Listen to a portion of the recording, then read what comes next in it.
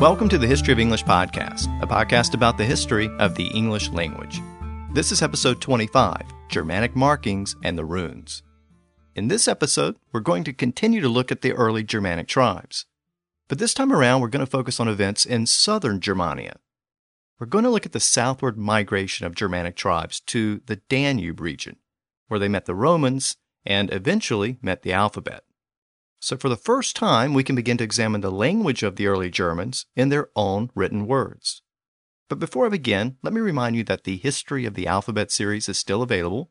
You can get it through iTunes, Amazon.com, and the website for the podcast, historyofenglishpodcast.com. And also, I wanted to confirm that you can use a credit card to purchase the Alphabet series through the website. At checkout, there is a Checkout with PayPal button, but if you click that, you have the option of paying with a credit card if you prefer. And speaking of the alphabet, let's talk about Germanic writing. Because in this episode, we're going to move the story of the Germanic tribes forward a century or so, to the time when the early Germanic languages met the alphabet. But before I jump into this topic, I wanted to mention that I'm going to talk about the Goths in the next episode. I had planned on discussing them this time, but I'm just not going to have time to do it. And the Goths are so important to the overall story of the Germanic tribes that they really need their own episode anyway. So next time, we'll talk about the Goths. But this time, we're going to focus on the Germanic runes, which is the earliest known type of writing in the Germanic languages. And that means we have detailed written evidence of the Germanic languages, which allows us to explore how they were using their words. But in order to understand how writing was adopted by the early Germans, we have to turn our attention southward, down to the region around the river Danube. Because it was in this region where the illiterate Germans met the literate Romans and Greeks. And just as we've seen before, writing is an acquired skill, and it was almost always acquired through trade and contact with people who'd already mastered it. And that was what happened here as well. Now, geography is kind of important to this episode, so I think it's helpful to begin by looking at the general location of the Germanic tribes in the first couple of centuries AD. Because the movement and migration of these tribes is a big part of this story. So let's get the lay of the land, and let's begin by looking to the south to the river Danube. The Danube originates in the Black Forest region in southern Germany, and from there it flows north of the Alps in an eastward direction through modern Austria, Hungary, Bulgaria, and Romania, and several other countries before it eventually empties into the Black Sea. The name Danube actually originated from an Indo-European root word, Danu, which probably meant river in the original Indo-European language. And of course, the river takes us back to the Balkan region near the origin of the original Indo-European tribes. The importance of the Danube for our story is that it generally marked the northern border of the Roman Empire, and it was therefore the northern border of the literate world. The area north of the Danube was barbarian territory as far as the Romans were concerned. And we also know that this region north of the Danube was originally occupied by Celtic-speaking tribes. In fact, the Celts are the Indo-European speakers who gave us the name Danube. The original Indo-European word, Danu, it passed through the Celtic languages and became the name of the river. But now, during the 1st century AD or Common Era, many of these Celtic tribes had been overtaken or displaced by Germanic tribes moving in from the north. And the best evidence we have of this comes from our old friend Tacitus. The last portion of Germania is a general description of the various Germanic tribes, including the general location of the tribes. And this description provides a nice snapshot of the tribes at this point late in the 1st century. Tacitus begins his description in the west, where he describes the various tribes along the Rhine. And that's kind of important to us because that's the area where the later Anglo-Saxons lived. Specifically, this is the West Germanic region of the Angles, Saxons, Frisians, Franks, and the Jutes. But what's really interesting about Tacitus is that he barely mentions those names at all. So it appears that during the time of Tacitus, the names of the tribes in this region were quite different from the names that would emerge just a couple of centuries later. For example, he doesn't mention the Franks or the Saxons at all. And those will soon become two of the most important and powerful Germanic tribes in the north. So it appears that the smaller tribes described by Tacitus later coalesced into larger tribes, including the Franks and the Saxons. Tacitus does make one passing mention of a tribe called the Angli in this region, and the Angli were probably the ancestors of the later Angles. But that's about it as far as the Angli are concerned.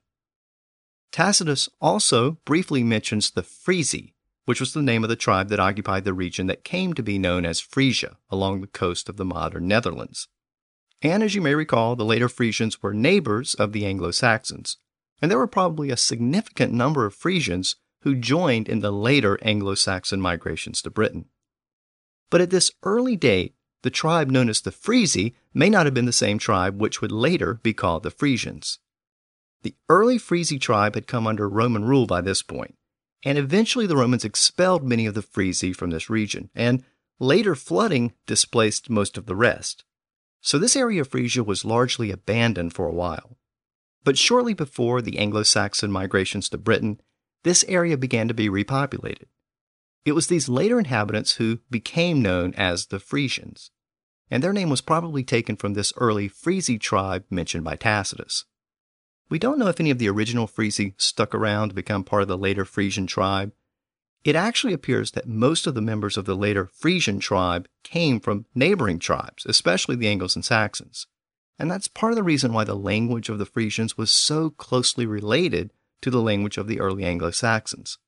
And it's also why we still consider the modern Frisian language in the Netherlands to be the closest thing we have to a sister language of English. But as far as the original Frisi tribe is concerned, they're probably the source of the name Frisia, but beyond that, we really can't say very much about them. Now, after looking at the tribes along the Rhine, Tacitus turns his attention to the south, to the tribes along the Danube. And according to Tacitus, there was a mixture of Celtic and Germanic tribes in this region during the later portion of the 1st century. As we know, all of Central Europe had once been dominated by Celtic tribes. But as the Germanic tribes moved southward, they had displaced the Celtic tribes. And by the time of Tacitus, some of those Germanic tribes had already settled in the southern portion of Germania along the Danube, and therefore along the border with the Romans. But Tacitus tells us that there were still Celtic-speaking tribes in the western portion of the Danube region, in the region which contains the source of the Rhine and the Danube, so basically southwestern Germany. And he also mentioned that Celtic-speaking tribes lived further east along the Danube near the Black Sea, so basically the region of modern-day Hungary and Romania. So we still have Celtic tribes hanging on in those regions of the Danube. But in between those tribes, the Germanic tribes had taken over. Specifically, the two tribes in this region were called the Marcomanni and the Quadi. In terms of location, this was the region north of the Danube, in the Bavarian region of southeastern Germany and in the western Czech Republic. Now, these two Germanic tribes, the Marcomanni and the Quadi, were amassing a great deal of power around the time of Tacitus. The Marcomanni were the dominant tribe, and the Quadi were a smaller tribe in the same region. The name of the Marcomanni was a combination of two early Germanic words. The word Marco meant borderland, and Mani meant men, which is actually the same root as the modern English word men. So Marcomanni literally meant border men, or people of the borderlands, or frontier. And that's exactly what they were. They were living at the edge of the German frontier in the south along the Danube. Now, the Germanic word Marco, meaning borderland, can still be found in modern English if we look for it. For example, we see it when we refer to the Welsh marshes. And it's also the root of the name of the later Anglo-Saxon kingdom of Mercia, which we'll talk about when we get to the Anglo-Saxons. It's also the root of the modern English word mark, as in to place a mark on something. It probably originated in the sense of marking or labeling a boundary between one side and another side, and it later took on a much more general sense, meaning any kind of impression. And the noun mark later became a verb, as in to mark something up or down, like a sales price. In Middle English, the sense of the word mark shifted again, and it came to mean a target, as in hit the mark, meaning to hit the target. And someone who could do that was a marksman. And if I make a verbal note about something, I make a remark. And of course, we have earmarks and bookmarks, watermarks, birthmarks, and question marks. And an object which was set up on the land near the border was called a landmark. A line which marks a border is sometimes called a line of demarcation from a Spanish borrowing of the same Germanic word. And the home of Danish people who lived in the border region of northern Europe came to be called Denmark, meaning the Danes in the border region. So all of these words come from that original Germanic word Marco, meaning border. By the way, that Germanic word has Indo-European roots, and the original Indo-European root word produced a Latin word marca and a later variation margot. Those Latin words give us English words like margin, again meaning the border or edge of something. The later French gave titles of nobility to the people who ruled the frontier regions. This was the title of marquis, which later came to England as marquess. The French also used that term marquis to describe a linen canopy placed over an officer's tent. And American English later borrowed the use of that term to refer to a canopy placed over the entrance to a theater or hotel. So that Germanic word Marco and its Latin cognate marca have given us a lot of words in modern English. And it gave us the name of this ancient Germanic tribe, the Marcomanni, which meant frontier people. And that meant that they were living at the southern edge of the Germanic world, near the Danube. Now, at the time of Tacitus, the Marcomanni and the Quadi had only been in this region of the Danube for a short period of time. They'd actually forced out a native Celtic tribe when they arrived. The Celtic tribe was called the Boii. And as these Germanic tribes moved in from the north, they began to call this land the Boiohim, which meant the home of the Boii. And the name Boiohim eventually became Bohemia. And of course, from Bohemia, we get the later term Bohemian. That term, Bohemian, was actually coined by medieval French, and it was used in reference to the people who were called gypsies, which is now generally considered a pejorative term. But the French thought that these people originated in this region known as Bohemia along the Danube. And that's the context in which the term Bohemian came to mean someone who is unconventional or a nonconformist. So the word Bohemian ultimately comes from the name of this Celtic tribe, the Boii. And that word reflects a time when the Celtic tribes were still living north of the Danube. But now, this region of Bohemia was occupied by Germanic tribes, the Marcomanni and the Quadi. And the Marcomanni weren't really interested in stopping at the Danube. They had their sights set on the Roman territory across the river to the south. And they got their opportunity around the year 166. In that year, Roman legions were returning from fighting in the eastern Mediterranean. But when they returned, they brought a deadly plague back with them. And this wasn't the bubonic plague. It was an earlier plague of either smallpox or measles. But it was devastating nevertheless. At one point, it was killing 2,000 people a day in Rome. Estimates are that about 5 million people died from this plague over a period of 14 years. The plague didn't discriminate. It killed Roman soldiers as well as Roman civilians. And it probably caused the death of the Roman emperor, Lucius Verus. And one of the consequences of all of this death was a severely weakened Roman army along the Danube and elsewhere. And it was at this point that Germanic tribe on the north side of the Danube, the Marcomanni, saw their opportunity to take advantage of the situation in Rome. They formed a very loose alliance, which included that other tribe, the Quadi, as well as some other Germanic tribes. And at various times over the next several years, those tribes began to cross the Danube into Roman territory.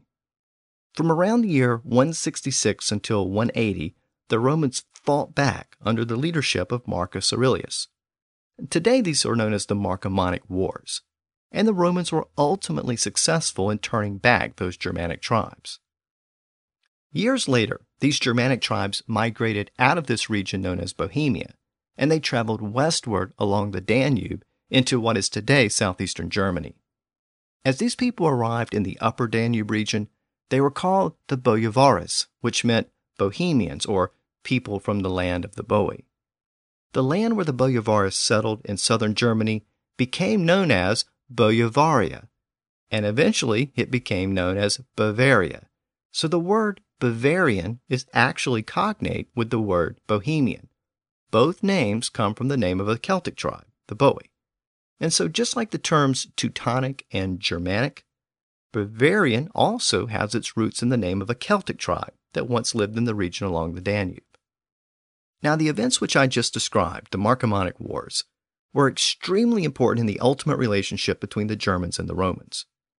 Ever since their defeat at the Battle of Teutoburg Forest over a century and a half earlier, the Romans had allowed the Rhine and the Danube to serve as the border between Rome and Germania. But now, the Germans had shown that those rivers weren't enough to prevent an invasion into Roman territory. The Marcomannic Wars exposed a major weakness in Roman defenses. And afterwards, the Romans stationed half of their legions along the Rhine and the Danube to try to contain the Germans. But as we know, this was only the beginning. The Romans would spend much of the next 3 centuries trying to repel those invading Germanic tribes. And in order to do that, the Romans had to withdraw their forces from far-flung places like Britain. And of course, that opened the door for the Anglo-Saxons to fill the power vacuum left by the departing Romans. So all of these pieces are connected, and they ultimately play a part in the arrival of Anglo-Saxon dialects in Britain in the 5th century. So after the Marcomannic Wars, the Romans attempted to shore up their defenses along the Rhine and the Danube. And since the Roman army had been severely weakened by disease, they began to rely more and more upon the services of mercenaries. And many of those Roman mercenaries were Germans from the other side of the border. Occasionally, the Romans even allowed Germanic tribes to cross the border and settle in Roman territory in exchange for their agreement to defend the border against other Germanic tribes. This was basically the later agreement between the Romans and the Franks in the northern Rhine region. So from this point on, the relationship between the Romans and the Germans becomes more complicated, and it also becomes more intimate. The Romans weren't just fighting against the Germans. They were now routinely fighting with them as well. And of course, they were actively trading with the Germans at the same time. So we're now seeing more and more contacts between the Romans and the Germans. And as these contacts increased, we see more and more goods passing back and forth between them. And as I mentioned in earlier episodes, we see words passing between them as well. But we also start to see certain skills passing back and forth. And one of those skills was writing. Just as the Greeks had borrowed the alphabet from the Phoenicians, and then the Etruscans borrowed it, and then the Romans borrowed it, now it was time for the Germans to borrow it. But this time, it happened in different ways, at different times, and different places. No one knows exactly when the alphabet first passed to the Germans, but it probably happened very early on in the region between the Danube and northern Italy. A few episodes back, I mentioned a helmet that was discovered in modern-day Slovenia, in an area between northern Italy and the Danube. It contained the first known Germanic inscription, and it was apparently written in a version of the later Etruscan alphabet. A version of that alphabet had begun to spread north into the Alps and the surrounding areas. And this helmet, which dates to the 2nd century BC, probably represents the earliest contact between Germanic-speaking peoples and the alphabet. But the inscription on the helmet is in a later version of the Etruscan alphabet, so it's not runes. Now, some scholars believe that this inscription represents an early version of the runic symbols, but that's never been definitively confirmed. Even if the inscriptions on this particular helmet are not runes, it seems likely that that northern Etruscan alphabet was gradually being borrowed by Germanic tribes in this region between northern Italy and the Danube.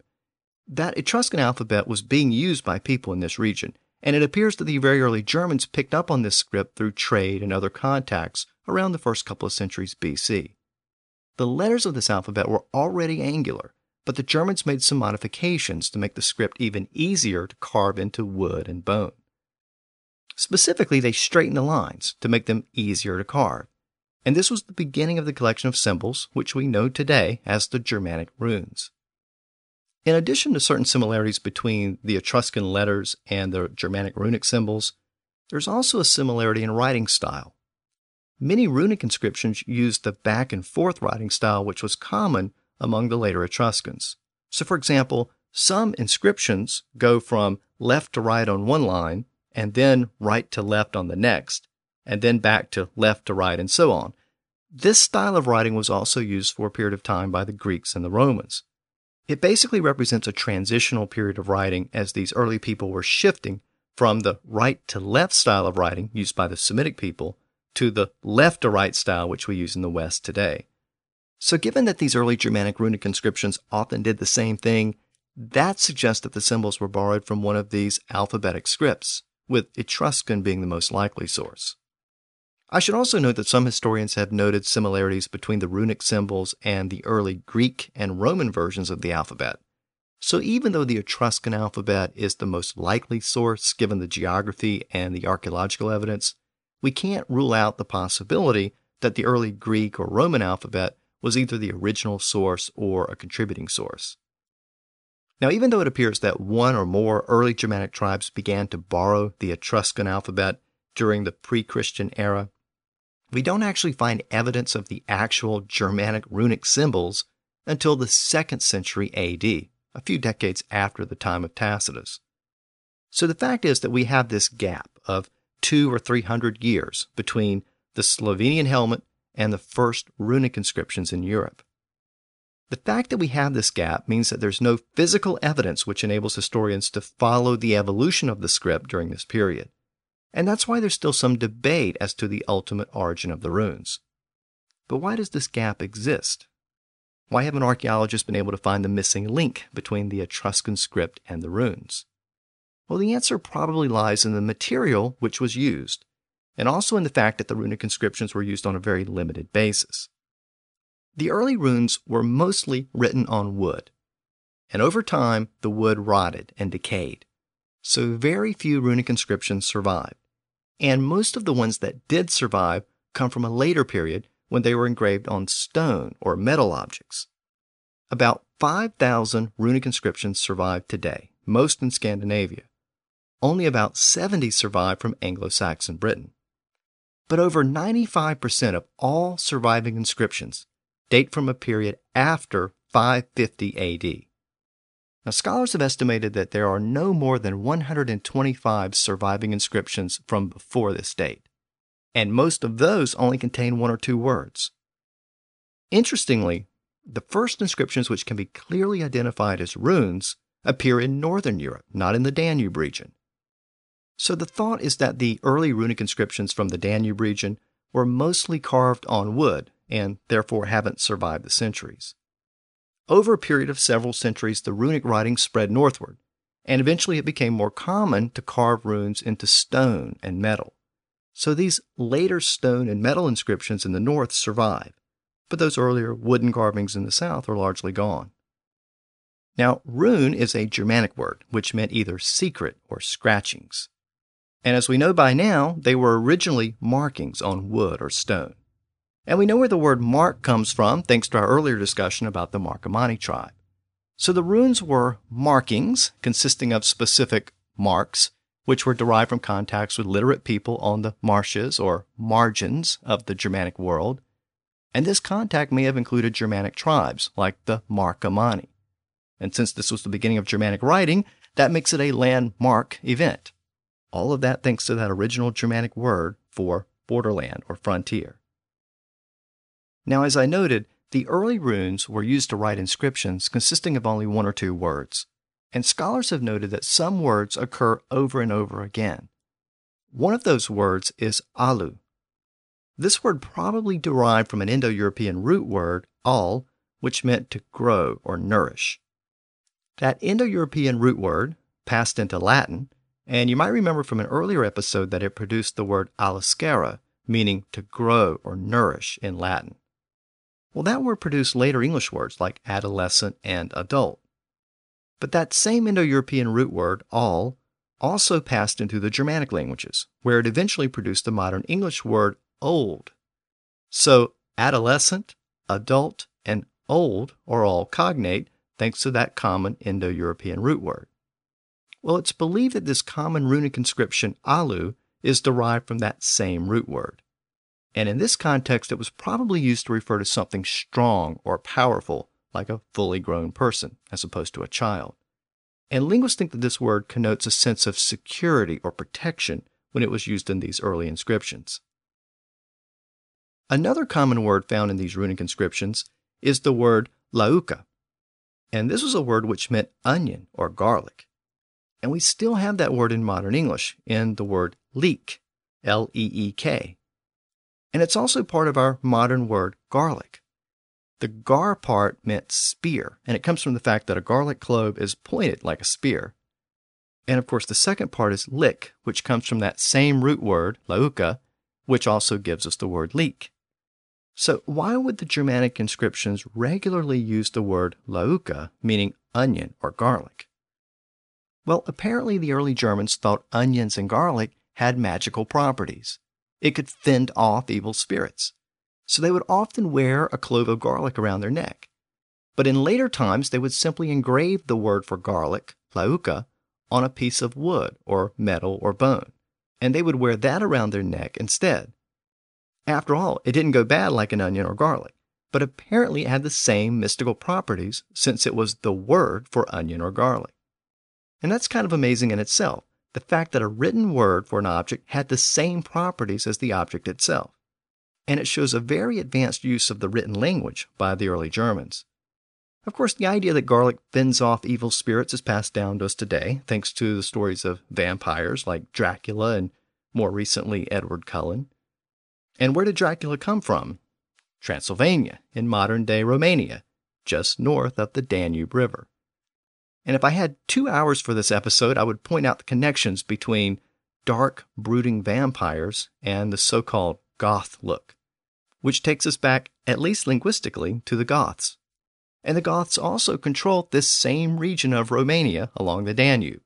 So there are lots of connections here if we look for them, but we'll have to save the Goths for next time. Now let's focus on the actual runic symbols.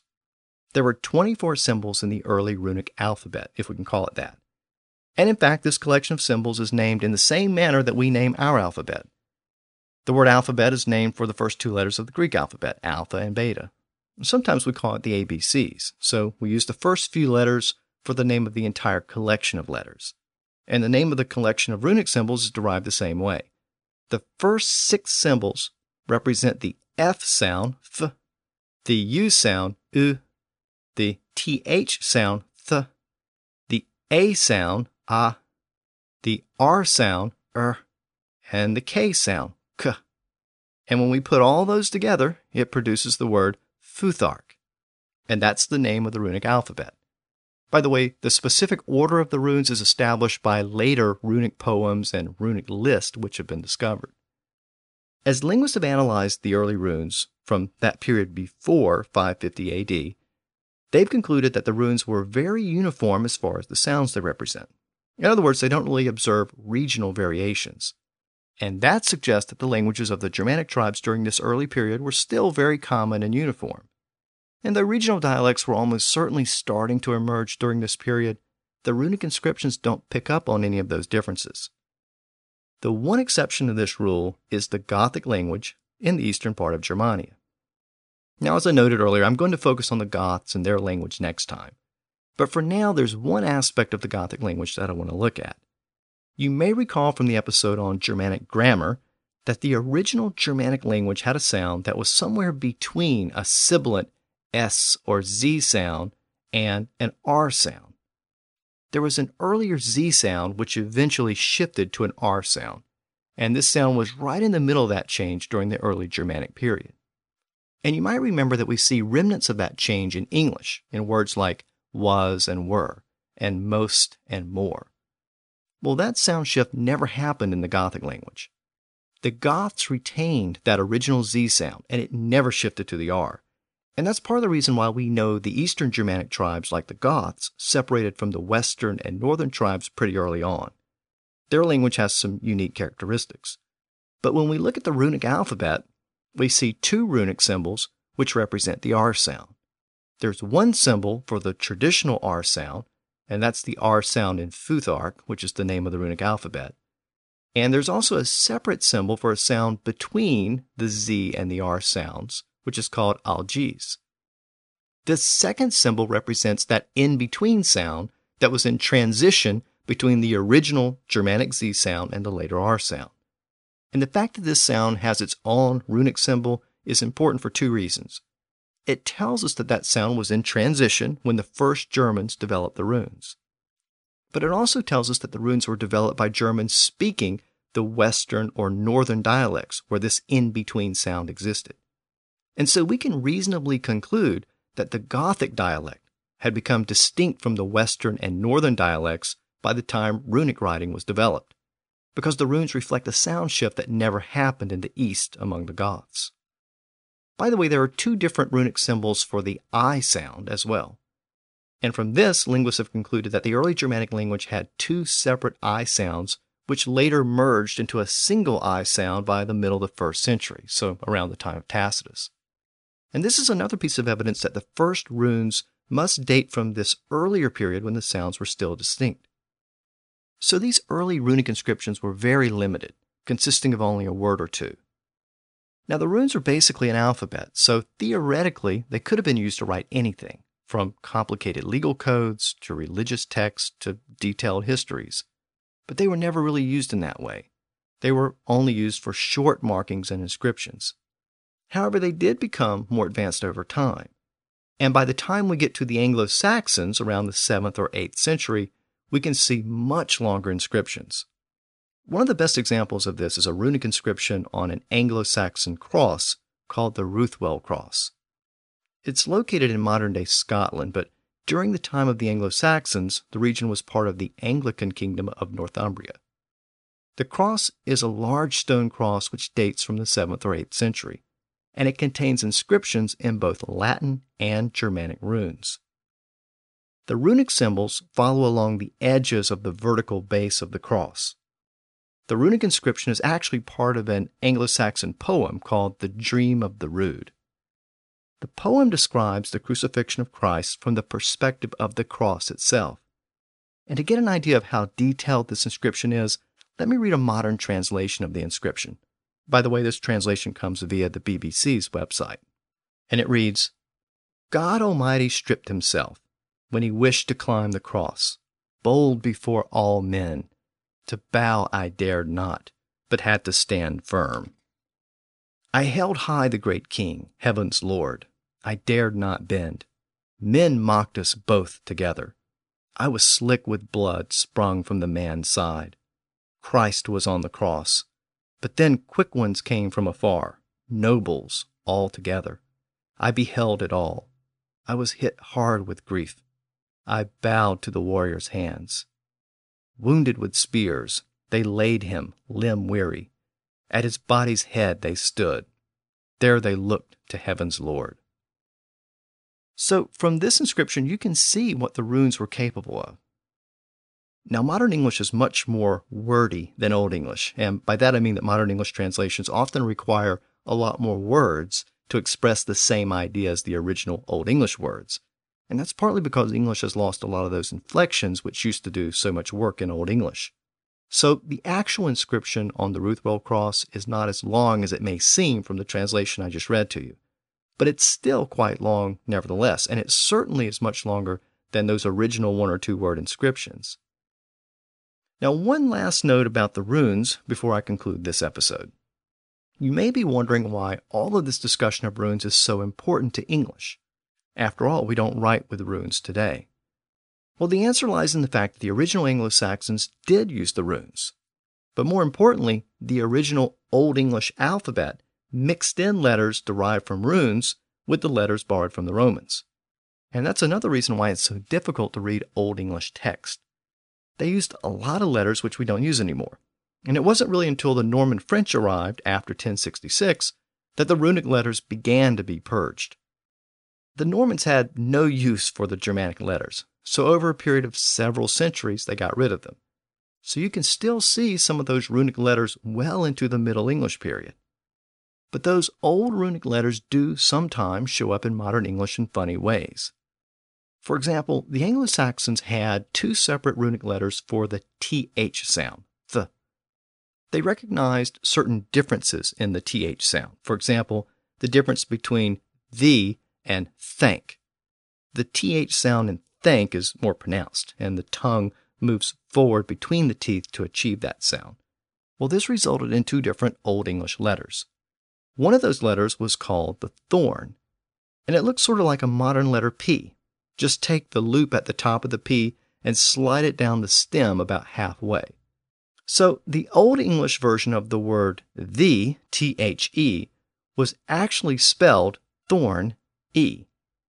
But after printing was developed in Europe and spread to the British Isles, the medieval printers didn't have a letter for thorn. But at this point, the shape had evolved a little bit, becoming a little more angular and curvy.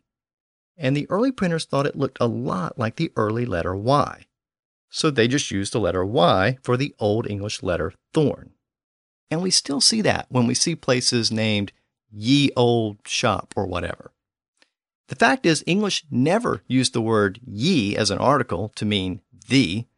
That's simply a mistake people have made through the years when they see the spelling ye. They don't realize that the Y is supposed to represent the TH sound, and it's only there because printers didn't have that runic letter, thorn. So with that, I'm going to conclude this episode about the Germanic runes. Next time, I'm going to finally focus on the Goths and their language. And I'm going to explore the Gothic language by comparing it to Old English. So I'm going to have to practice my Old English pronunciations before next time. So until then, thanks for listening to the History of English podcast.